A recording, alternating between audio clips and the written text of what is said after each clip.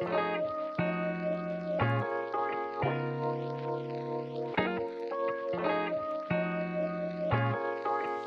Rebel, welcome to Untoxify Your Relationship. Here we will talk about all things healthy and how to get that toxic mess out of you and your partnership. I'm your host, Melissa Webb, a practicing licensed mental health therapist with 10 years experience. I've been on a journey encouraging women to throw the middle finger up at society and to become a rebel, to go against the grain of who and what you are supposed to be and grow into what God has created you to be. And I do this by teaching them skills to cultivate stronger relationships through healthy theology and mental health practices. All right, let's go ahead and hop into it. Hey y'all, this is episode 17. Welcome. And today we are going to talk about assertiveness. This is something that I, your girl Melissa, have struggled with growing up and in my teenage 20s and early 30s. I struggled with being direct with people in relationships, whether that was friendships with family members, and definitely especially in romantic relationships. When it came to me and dating and guys, I was more of a take a back seat, let the man lead, right? Because we've all heard you need to let the man lead and let the man be a man. However, if they're boys, they can't lead. Only men can lead, and I let boys lead in these relationships. However, I was more the, hey, if that's what you want to do, that's cool. If that's the restaurant you want to go to, that's cool. If things came up in my relationship, I remember, trying to bring them up, but doing it in a really backwards type of way, not really being direct. And I think for me, I know that came from trauma from previous relationships and me going through some things that I'd rather not mention right now on the pod. However, thank God for growth and therapy. Now I am more assertive. I am able to say, this is what I want. This is what I need. Here are my boundaries, and moving forward and being great with being assertive. So the only way to effectively communicate is to be assertive. And I think when it comes to assertiveness, there is levels to it. You can be too assertive. I have been told that I am sometimes too assertive. It comes off as pushy or bossy or controlling. And I'm trying to find a happy medium with boldness and assertiveness, and bringing those two together and making sure there is a good balance between both of them, and not being too bold or too assertive, or just bold and just assertive. I want to have a happy medium with both, and that is where I'm at now in life. So today we're going to go over what is assertive communication. We're also going to go over the other three, which is aggressive communication, passive, and passive aggressive. Because baby, your girl was hella passive aggressive in the past. Still can be, but more passive aggressive growing up. I was sarcastic. I always got to come back that's me. And then we're also going to go over Esther. We're going to talk about my homegirl Esther in the Bible, and 3 ways how being assertive can show up in your relationship. All right, so let's go over the 4 types of communication. So the first one we're going to talk about is passive. And passive is not expressing feelings or needs, ignoring your own personal rights, and allowing others to do so, deferring to others for decision making in order to avoid tension or conflict. So an example of that is, I'm okay with whatever you want to do. That's my girl off of Coming to America. Whatever you like, and hopping up and down on one foot. That's passive. Literally just being like, I don't want no parts. You do everything and I just follow. Then we have passive aggressive. It appears passive on the surface, but subtly acts out in anger, exerting control over others by using sarcasm and indirect communication, or avoiding the conversation. So examples of this is giving the silent treatment, also called stonewalling, spreading rumors, and sabotaging another person's efforts. For me, I'm the queen of sarcasm. That's my toxic trait, being sarcastic at times. And I will definitely be very sarcastic in relationships to the point to where people are like, okay, Melissa, you tripping, like, stop. And it's borderline mean because sometimes I can say a joke and I'm like, oh my God, I'm just joking. And my friends be like, that wasn't funny and that wasn't cool and I didn't like that. So with my friends, I had to learn like to bring it back and not to say everything that's on my mind because I got a lot of thoughts and not everything need to be said, and that's wisdom right there. The other communication type is aggressive. That is expressing feelings, needs, and ideas at the expense of others, ignoring others' rights in order to get what you want, defensive or hostile when confronted with others.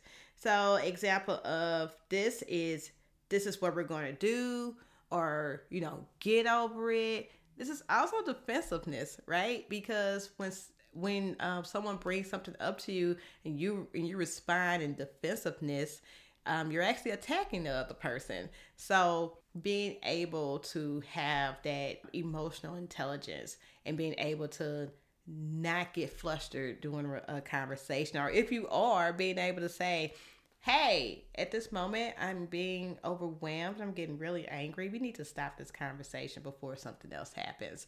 And I think that's totally fine. But you have to be self-aware and also know your emotions in order to do that. And the last one, the one that we're going to talk about more in detail, is assertive communication. This is direct, honest communication of thoughts and feelings, respecting the feelings, ideas, and needs of others, while also asserting your own. So an example of assertive communication is using I statements like I feel, I will like, anything that starts with I need, being able to express yourself, and not only just express yourself, but respecting feelings of others while also exerting your own. So it just can't be, well, I need this and I need this right now, and not really respect the other person's feelings, because the other person might say, well, I can't do that. So are you just going to push your agenda on them? No, that's being too assertive, right? And so being able to find that balance of asserting yourself and also including the other person in the conversation, so that way it's actually a conversation, not one-sided or dominant. So being assertive helps you to stand up for your point of view. It creates healthy and honest relationships. It also helps to earn the respect from the other person. And it also improves your communication. So assertiveness is healthy communication because you're involving not only yourself, but the other person and their feelings and their thoughts and all of that. It's still asserting your own. So being able to find a healthy balance, like I said before, with asserting yourself and being bold. So here are 3 ways that assertiveness can show up in your relationship. The first one is boldness. So here's the story of Queen Esther. At the time, the book of Esther takes place in the Old Testament. The Jews are in exile. They are taken over by the Persians. They are currently in the city of Susa. And the king, in the beginning, the king has this lavish feast and everybody's drunk and he wants to parade around his wife. At the time, it's Queen Vashti. Queen Vashti said no, she did not want to be paraded around in front of the drunks, and she was literally banished. And so now the king is looking for a new queen, and so basically he's going through all these women to see which one pleases him more, and Esther wins. And so Esther the Jew, she ends up becoming queen, but the king does not know that she is a Jew. So at the time, a decree went out from this guy named Haman. He's a complete butthole. But Haman put this decree out to basically have all the Jews killed. And so Mordecai, Esther's cousin, comes to her and basically pleads to her and say like, hey, we about to die because this jerk put out this decree. And he says, if you keep quiet at a time like this, deliverance and relief for the Jews will arise from some other place, but you and your relatives will die. Who knows if perhaps you were made queen for just such a time as this. That famous verse, right? That's Esther 4:14. But Esther knew that she had an issue. Esther couldn't go before the king because he hadn't summoned her. She knew that anyone who appeared before the king in his inner court without being invited was doomed to die unless the king held out his gold scepter. And the king has not called for her in 30 days. So Esther knew that she had to be assertive when going into the king's court, or else she was going to get her head chopped off. So first thing I see is Esther fasted and prayed for 3 days and asked her Jewish community to do the same. And I love this because she knew that she couldn't do this by herself. She needs community. So for those of you out there that's like, I don't need people. People ain't nothing. No, you do need people. You need community. This is why we have the church. The church is the body. We need to have community. God did not make the church to be just you. It's you and others. And you can go to people in times like this to help you through things that you are struggling with. So Esther fasted and prayed for 3 days, had the Jewish community do the same. Esther believed that she needed to lean on God to help her with her fear. Because, I mean, if you ain't been summoned in 30 days, you just finna go walk into this inner court. I mean, there's some fear there because you can die. So we see Esther not having a spirit of fear, and she's willing to pray through this fear to get over that, to help a whole nation of people because they're about to die with this decree. So she humbled herself and went to the Lord and asked for help and had a whole community, and she had the community on her back, like for real. Assertiveness is a learned behavior. So if you're struggling with assertiveness or even boldness, ask God to help you, and he will definitely be there to help. So a second way that assertiveness shows up in your relationship is by making requests or asking for what you want. Well, we see with Esther, after she fasted for 3 days, on the third day, she put her royal robe on and entered the inner court, and the king welcomed her. She was welcomed by the king 3 times in this story. So the first time she requested dinner with him and Haman. The second time at the dinner, she told the king about Haman's plan to kill the Jews. And the third time, she requested that the decree be reversed. And the decree wasn't reversed, but the king added, you know what, they can defend themselves. So what ended up happening at the end of the story, the Jews end up defeating these people. Yay, everybody lives, and Queen Esther is praised, and then also Mordecai becomes, I think, second in command. So let's think about it. If Esther wasn't bold, and she wasn't bold enough to go in the inner court, what would have happened to the Jews? What would have happened if she went in passive or aggressive when she went in the inner court?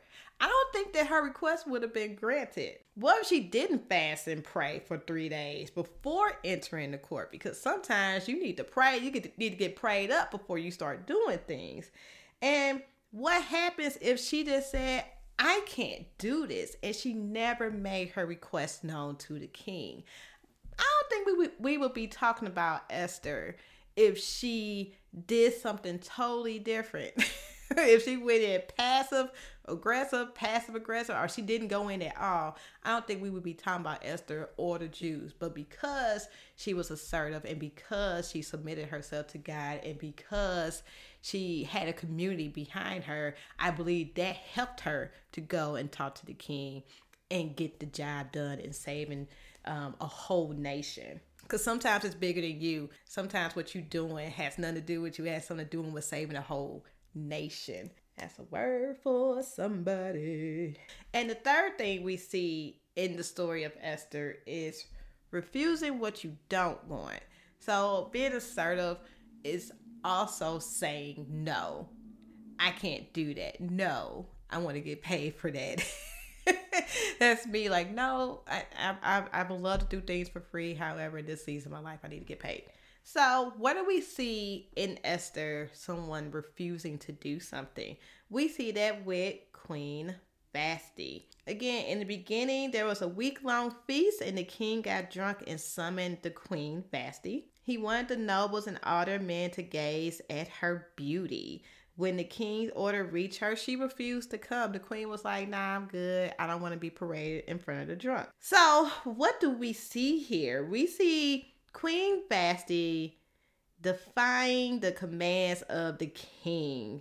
Her reasoning She understood that she had the right to refuse being displayed in front of intoxicated men, even if one of them was the king himself and her husband, right? Unfortunately, because of Vashti's boldness was met with disapproval, she was banished from the kingdom. Despite this, she did something unprecedented at that time because when she said no, the men was like, oh snap, we need to do something and let our women know that they cannot uprise against us. So the Queen Vashti was basically a trendsetter. She was like, nah, what we not gonna do is this. And I believe other people will see that. Other women, definitely. What you also have to realize is that not everyone will appreciate your assertiveness, but standing up for yourself is invaluable. So if you stand up to your partner and your partner receives that as a threat or is defensive and things like that,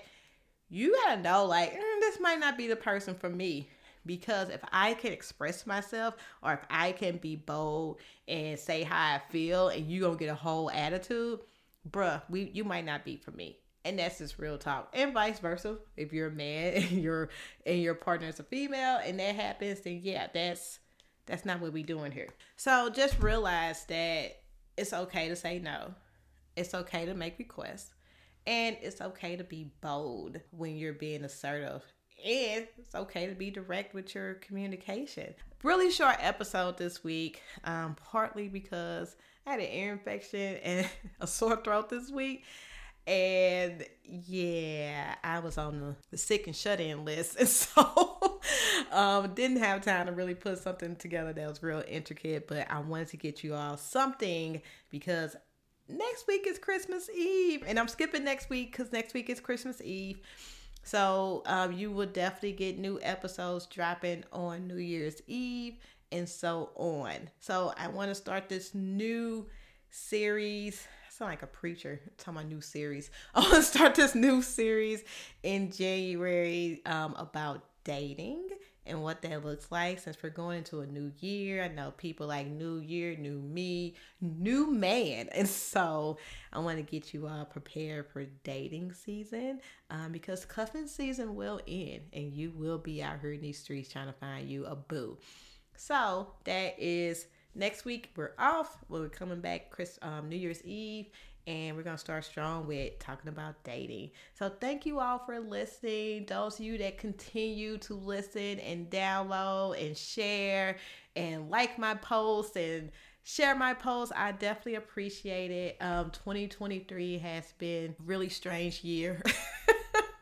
However, I'm looking forward to 2024. Go ahead, again, like, subscribe, share with everybody, your mama, your uncle, and cousin and them. I hope you all have a great Christmas.